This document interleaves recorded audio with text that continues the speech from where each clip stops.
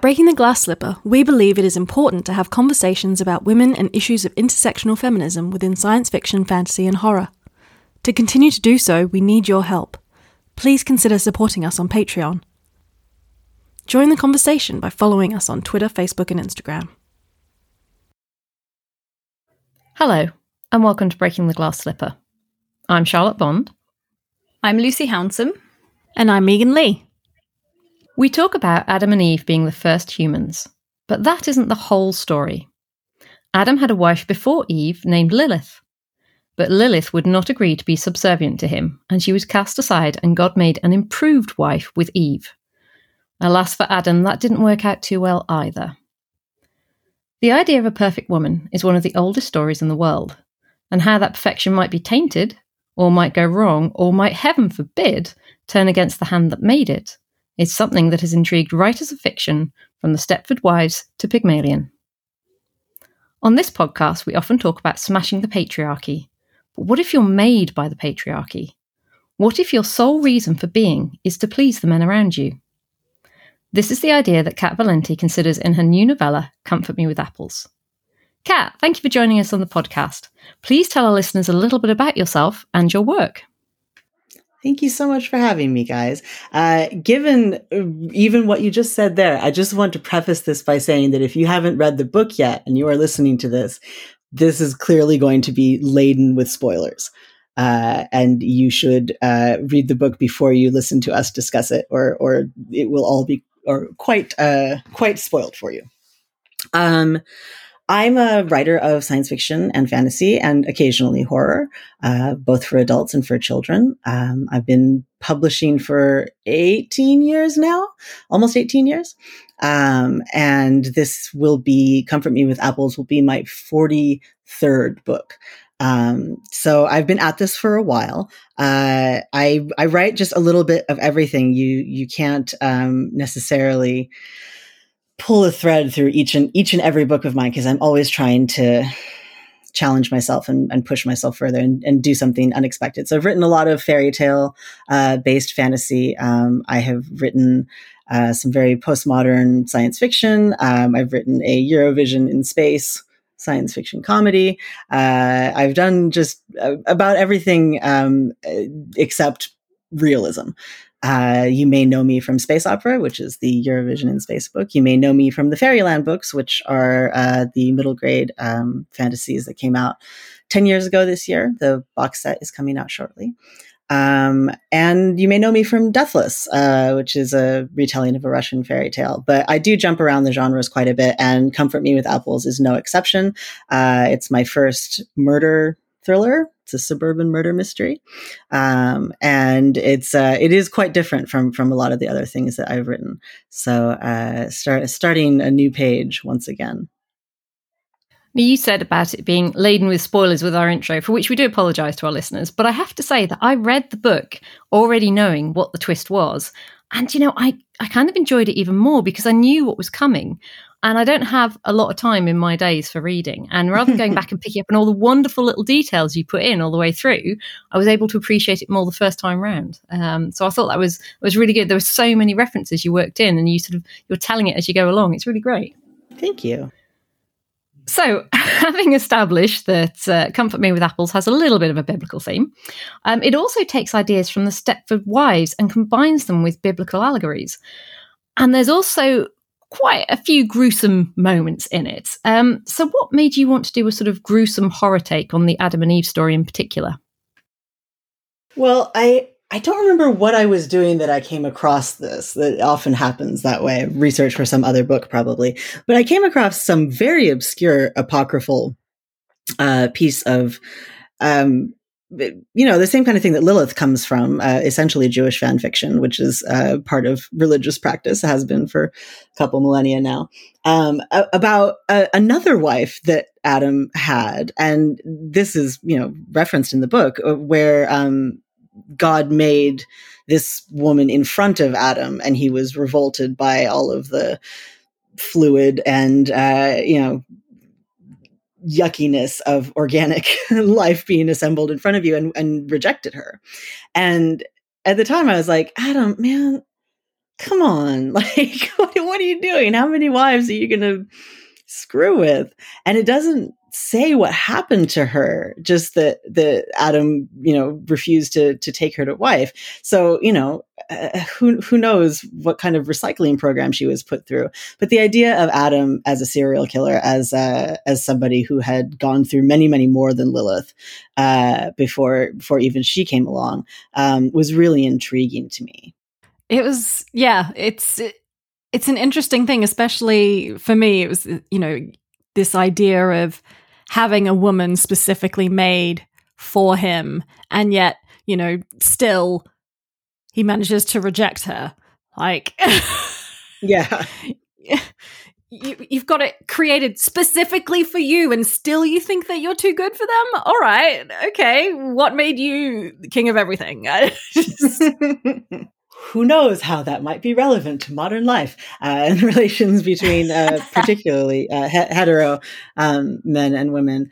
So much has been done in the name of that absurd origin myth, and so much hatred of women and suspicion of them that sort of is underwritten by this story. The idea of it actually being a very sinister story about a man just churning through women and using them for his own service and pleasure and all of the things that men have used women for since time immemorial. And I think that, once we get to sort of the mask off ending, possibly even more chilling than all of that is that in this version of Eden, like, God backs him up on it and keeps making new wives out of different body parts and trying to, satisfy this frat boy man child. And I think that is even more horrifying, really, than Adam himself, who is, after all, the first man and therefore dumb and easy to trick. The idea for me is that when you have this kind of cycle of trying to create the perfect woman, and this just plays out with how women, all around us in our magazines and on TV, everywhere, we're sort of given this kind of specific image that you have to be this perfect woman, and you have to like tick all these boxes. And if you don't tick all these boxes, then you aren't worth anything. And this whole idea of this man somehow, like, at the very beginning of everything, of the creation narrative, that we have men just said, well, I don't want this woman, I want another one, you have to make her perfect for me. It's really harmful, and it's something that we really battle against constantly, every day. And someone like me, I read a lot about the kinds of media narratives and how they shape our ideas and all this sort of stuff. And yet still I'm too ashamed to go out without shaving my legs. And it's so internalized now. Well, it's sort of a compulsory femininity. Yes. And it's, this idea of this perfect woman becomes completely robotic and terrifying, because it's this weird, we live in this weird situation where we're told we have to be perfect, and we're constantly trying to live up to this ideal that someone else has created. And yet at the same time, we are kind of terrified by anyone who actually manages to reach any kind of that perfection, where we have, things like the Stepford Wives, where if you have women, a group of women, or just one amazing woman, you then sort of hate that person. And it's this weird, bizarre thing how we're all kind of striving for perfection, but we also hate the idea of that perfection and want nothing to do with that perfection. And I was just wondering what you think about, the horror aspect of this, and how you played up to writing that real horror narrative with this in mind.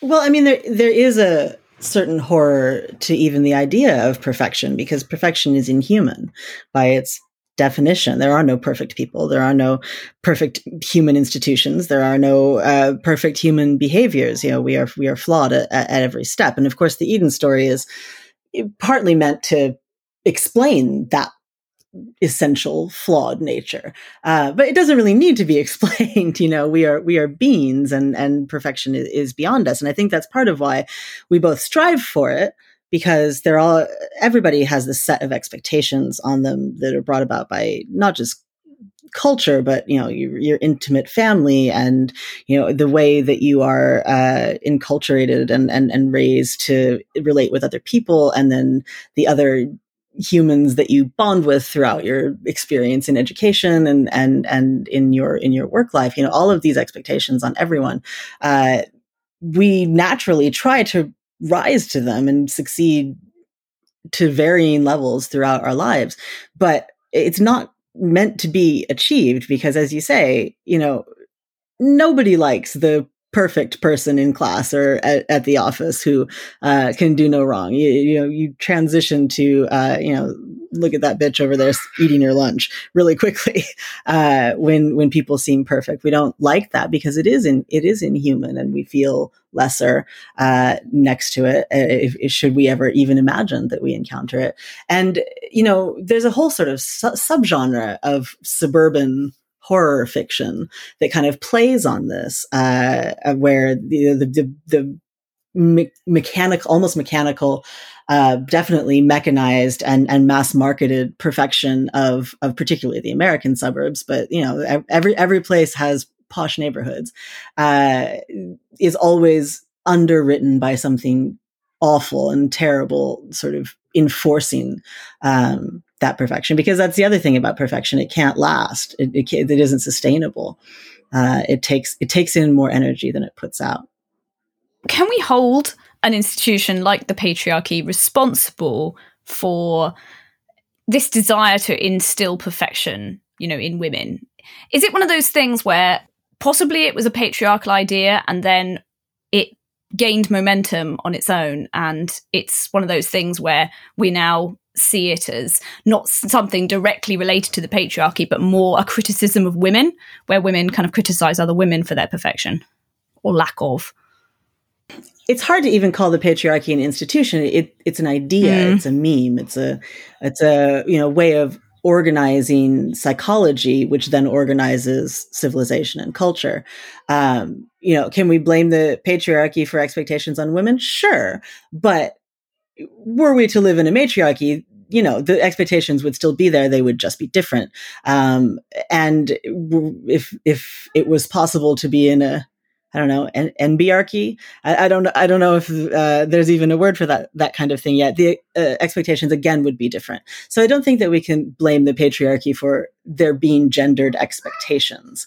I think that humans are super into categorizing things and always have been, and that instinct towards categorization would always be there, no matter who was sort of mimetically on top.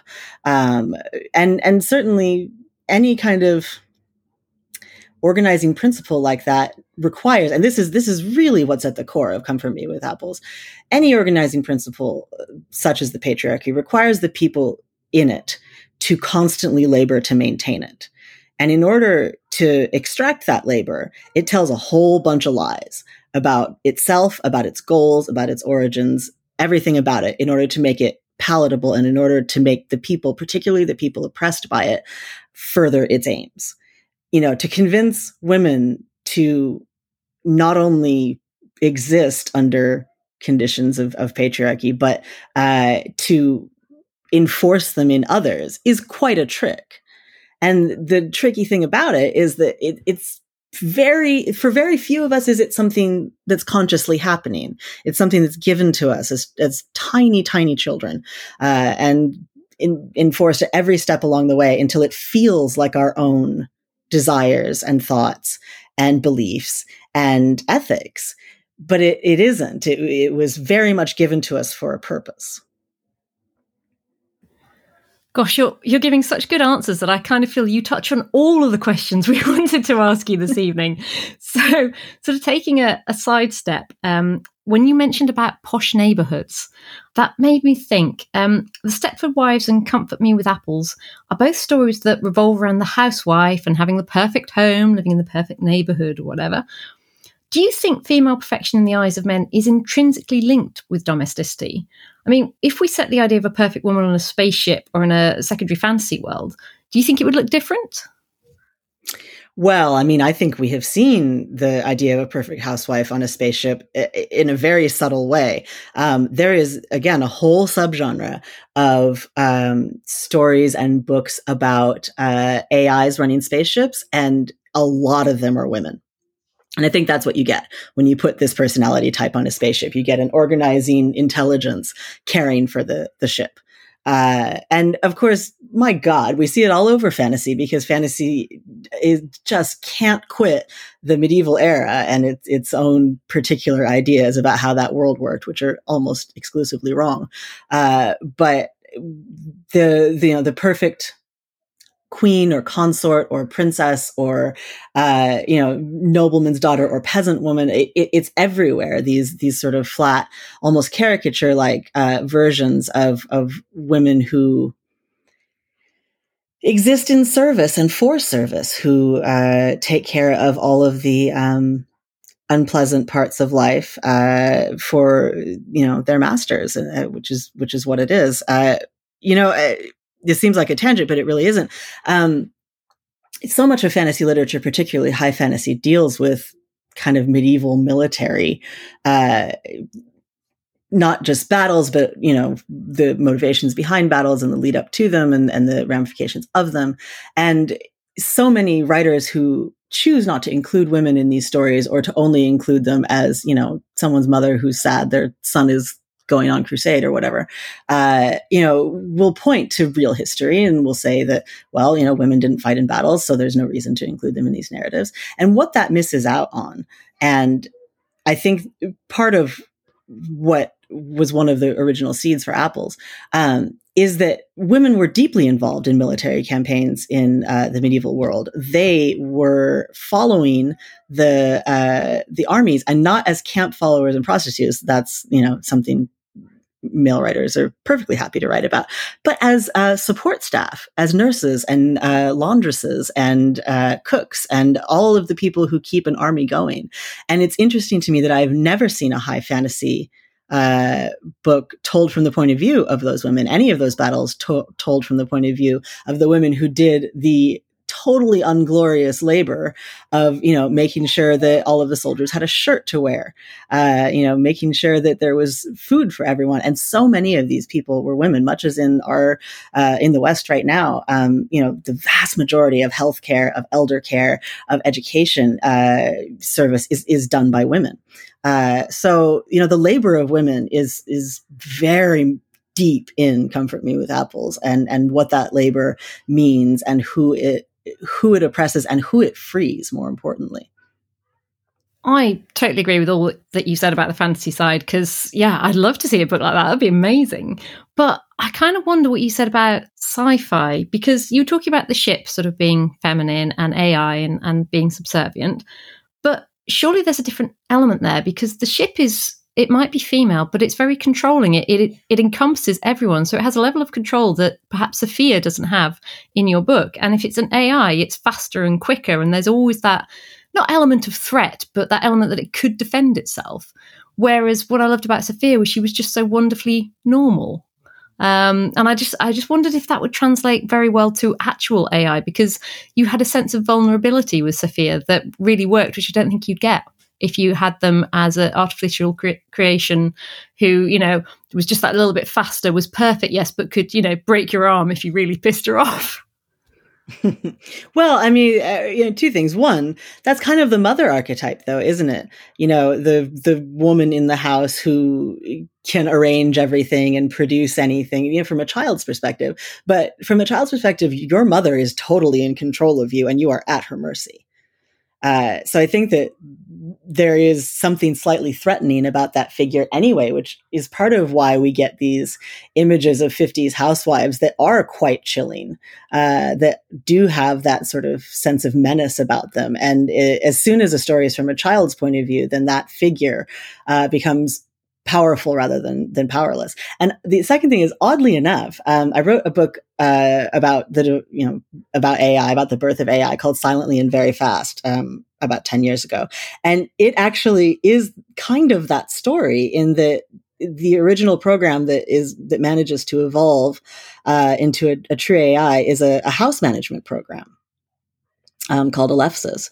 And it and the family that this particular copy of the program is in service to, it slowly develops intelligence from all of those behaviors and acts that housewives perform.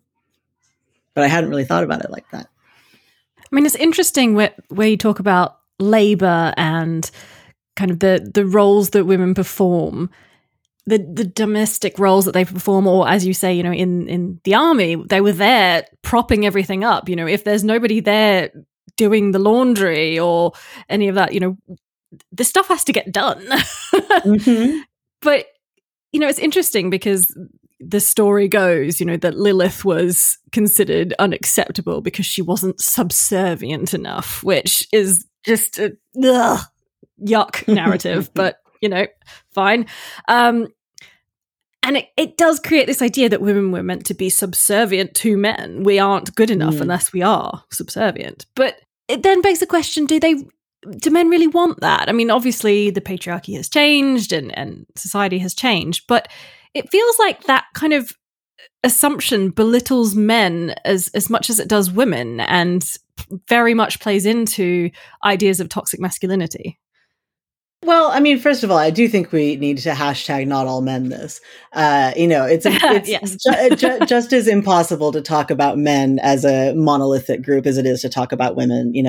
Even all the men within one culture, cannot be discussed that way. So, some men absolutely do want that. We're seeing what's happening in Afghanistan. There are plenty of men who do absolutely want a totally subservient woman, not just subservient, but a woman who, in some sense, just is not a person.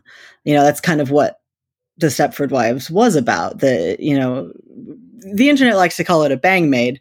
Men wanting someone who will just do the household labor and perform sexually, and require nothing else. And we have seen that as a culturally enforced requirement throughout history, and in some cultures very much still. Do all men want that? No, certainly not. And I think the more problematic, it's easy. It is so easy, particularly where we sit, and within the privilege that we sit in, to, look at something like Afghanistan and say, well, that is categorically wrong. That's clearly wrong. And it's equally easy to, look at men who are comfortable with, women as equals and as creatures of agency and their own people doing their own things, and say that that's good. I actually think that what's in between is where things get very, very gnarly, because we are in a very odd period of history where we've spent about 40, 50 years, telling young girls that they can be anything in the world and, don't have to be housewives and, should, own their power and all of these great messages. I really remember a transition from when people looked at me as a little girl and assumed that I would just be a mother and a housewife growing up. And I remember that slowly changing to people asking me what I wanted to do for a job. So even within my lifetime, this has changed. But we haven't spent that same 40, 50 years telling men anything different than we've always told them. So, men who have come out on the more progressive side have in many ways bootstrapped themselves into that, because we are still telling young men and boys that, a wife is part of a, complete life, and that they don't necessarily have to do the same amount of chores as their sisters. Even in progressive families, I've seen this. And that, there is a certain amount of service and labor owed to them as men. It's very hard to shed that because we were all raised with the same thing.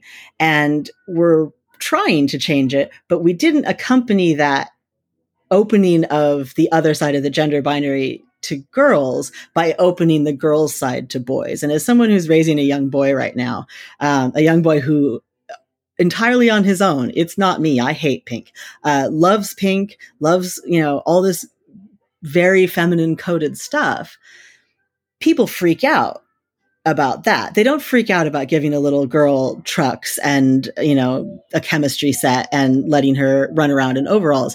They absolutely freak out about putting a little boy in a dress and letting him have all the, fluffy, sparkly pink stuff he wants. So we have worked on one side of it as a culture and not on the other side. And so now we are sitting here with a generation of men who have grown up with the messages of the patriarchy, but the women in their age cohort have grown up with an entirely different set of memes, and they don't always get along very well. So now when we talk about the perfect woman in 2021, in many ways, the oppression is still totally there, because not only do you need to keep a perfect house and look perfectly beautiful and have perfect children, or not have perfect children if you want to go the route of child-free perfection, which is a whole new archetype that has sprung up. But you need to be able to pay half the bills and bring in a good income as well. And men's expectations have not increased equally. So now we have the second shift, and we have women who are, making good money at good careers, but still have to come home and do all of the domestic labor. So we're at a pretty messed up time for all this right now. And I don't really know how it's going to sort itself out. And part of what Apples is about is going back to, the origins of these ideas and examining the entitlement that comes from that. And I find that even, I don't want to say anything offensive, but even some of the progressive men that I know in my life, they still kind of expect that they're not going to be the ones on the floor with a toothbrush getting the grime out of the corners, or doing the unglamorous, not fit for Instagram parts of parenting. That's still a really common occurrence. Yeah, it's why I'm not sure if it's Sweden. It's one of the Nordic countries that actually has enforced paternity leave.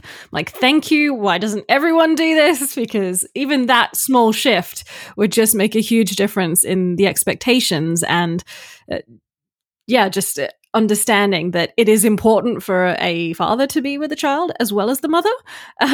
Just that little shift would be amazing. But it goes back to what you said earlier about how it's partly about the complicit actions of everyone within the society, because, as you say, we've changed the messaging for women, but they don't want to change the messaging for men, I don't think, at the moment, because anything, at least in the conversations I've had with people, it feels like men feel that they're going to somehow lose something by changing the narrative around them. but they are. Oh my God, it's such a good deal. When you really think about it, it's such a good deal that they had.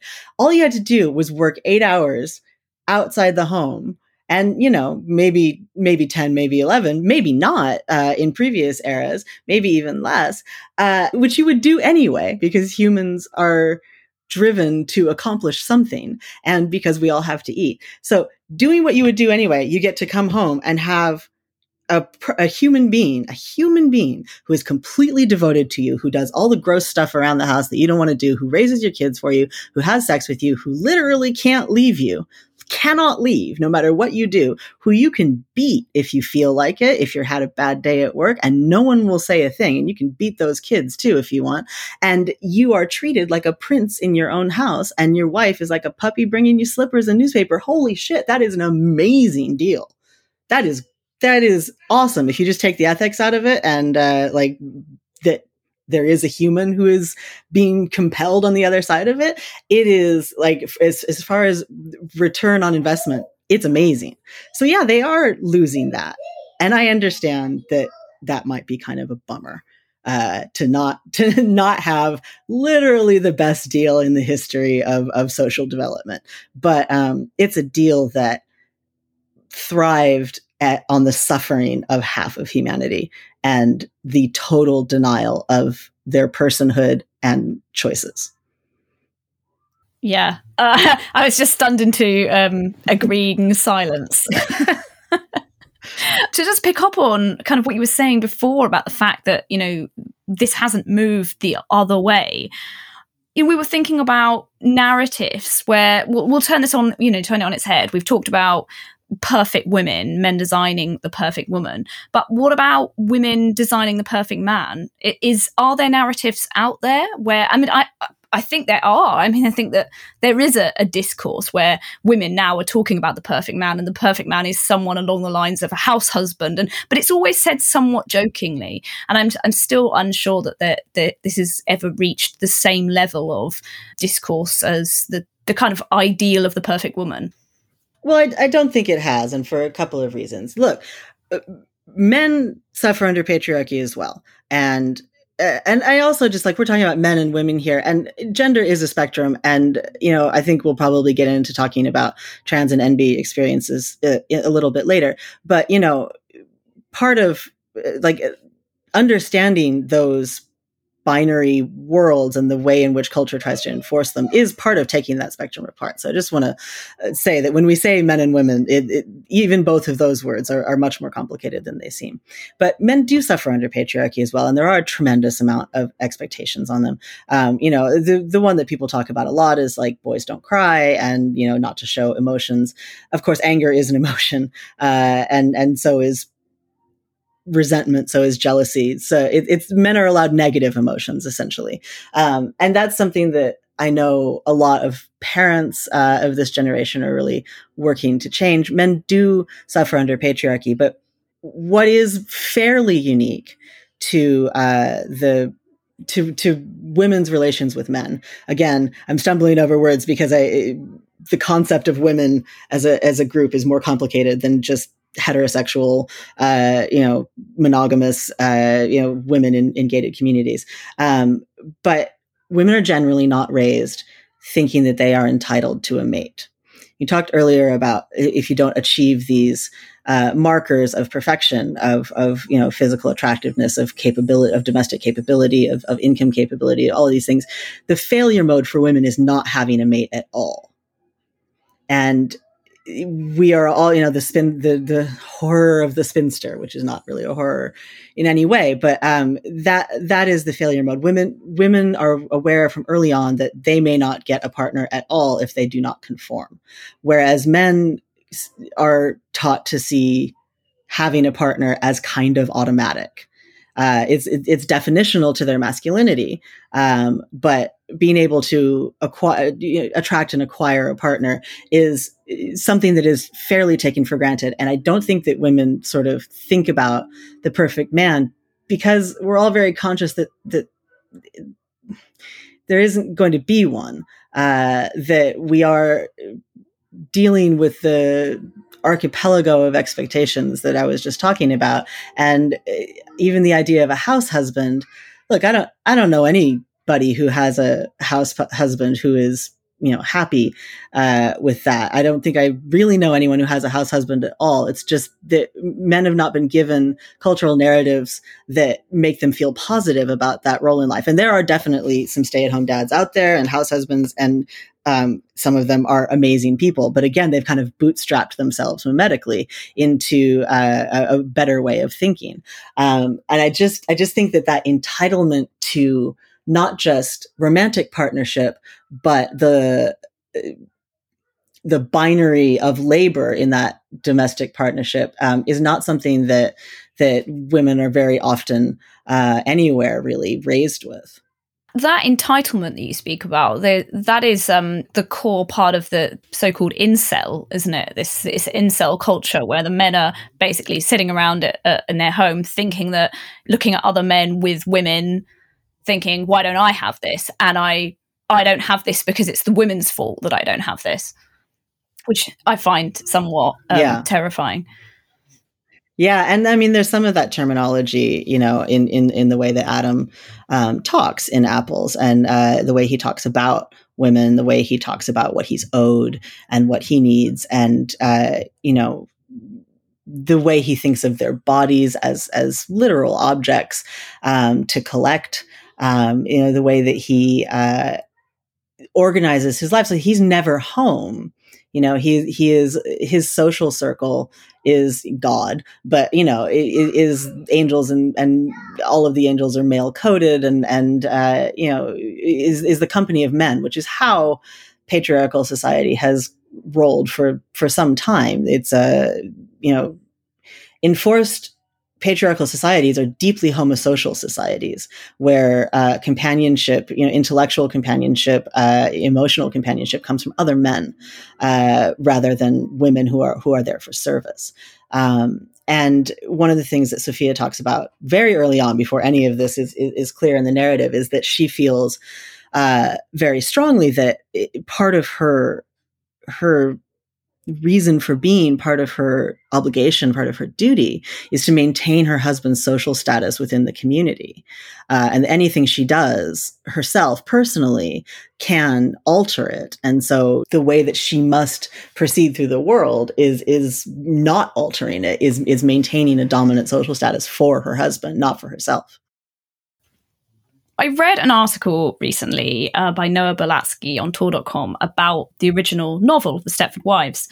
And it notes that the perfect women of Stepford are a bleak indictment of the boring men who have such boring dreams.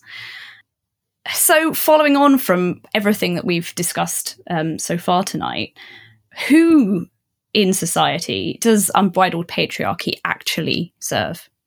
So I think this is a really interesting question, because on the surface, well, the patriarchy serves men, obviously. But I mean, who the patriarchy truly serves is, of course, upperclassmen, and there's intersectional feminism, and boy, there better be an equivalent movement for men, because the intersections of race and class with masculinity are really intense and not discussed nearly as much as they are in terms of feminism. But of course, patriarchy serves most powerfully upperclassmen who can oppress the men below them, and the men below them in turn oppress women. But I think that at the core of that is a difference in not just who the patriarchy serves, but in the way that it talks to each of us. Because for women, the patriarchy is a compulsion, and for men, it's a bargain. It is a deal struck with men that no matter how badly other men treat you, there is somebody less than you, and there is somebody that you can treat however you want. There is someone you have control over. So let these other men have power over you, and you can have somebody over whom you have power, and children go along with that as well. It's a terrible bargain, and it requires men, and has required for millennia, to in some ways bifurcate their own soul and see half of humanity as not of a relation to them, to see the very person who gave you life, through whom you passed to come into this world, as not a human being. That is something that damages the soul. It damages a man's soul as much as it damages a woman's soul. To convince yourself that any portion of humanity is not worthy, is not as real, as human, as divine as yourself, damages not only those other people, but your own soul. And so for men, patriarchy is a terrible devil's bargain struck. But for women, it is simply a compulsion that goes back to one of the few, marked differences biologically between men and women, which is that men tend to be stronger and bigger.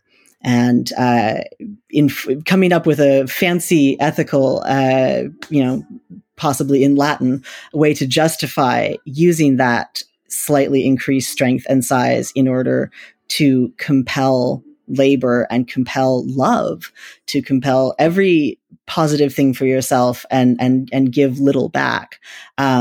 It's sold to women in a different way than it's sold to men. And I think that it's part of why romance and, not just romantic comedies, but romance literature all the way back to Austen and before is so focused on women and delivered to women and marketed to women, because love for women has been historically our bargain. It's the currency with which our labor and our physical service is purchased.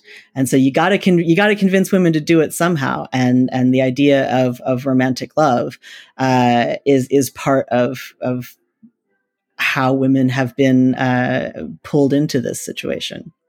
So I think that the patriarchy ultimately serves power. It serves itself, much as most human institutions do. It serves those who are already in power, generationally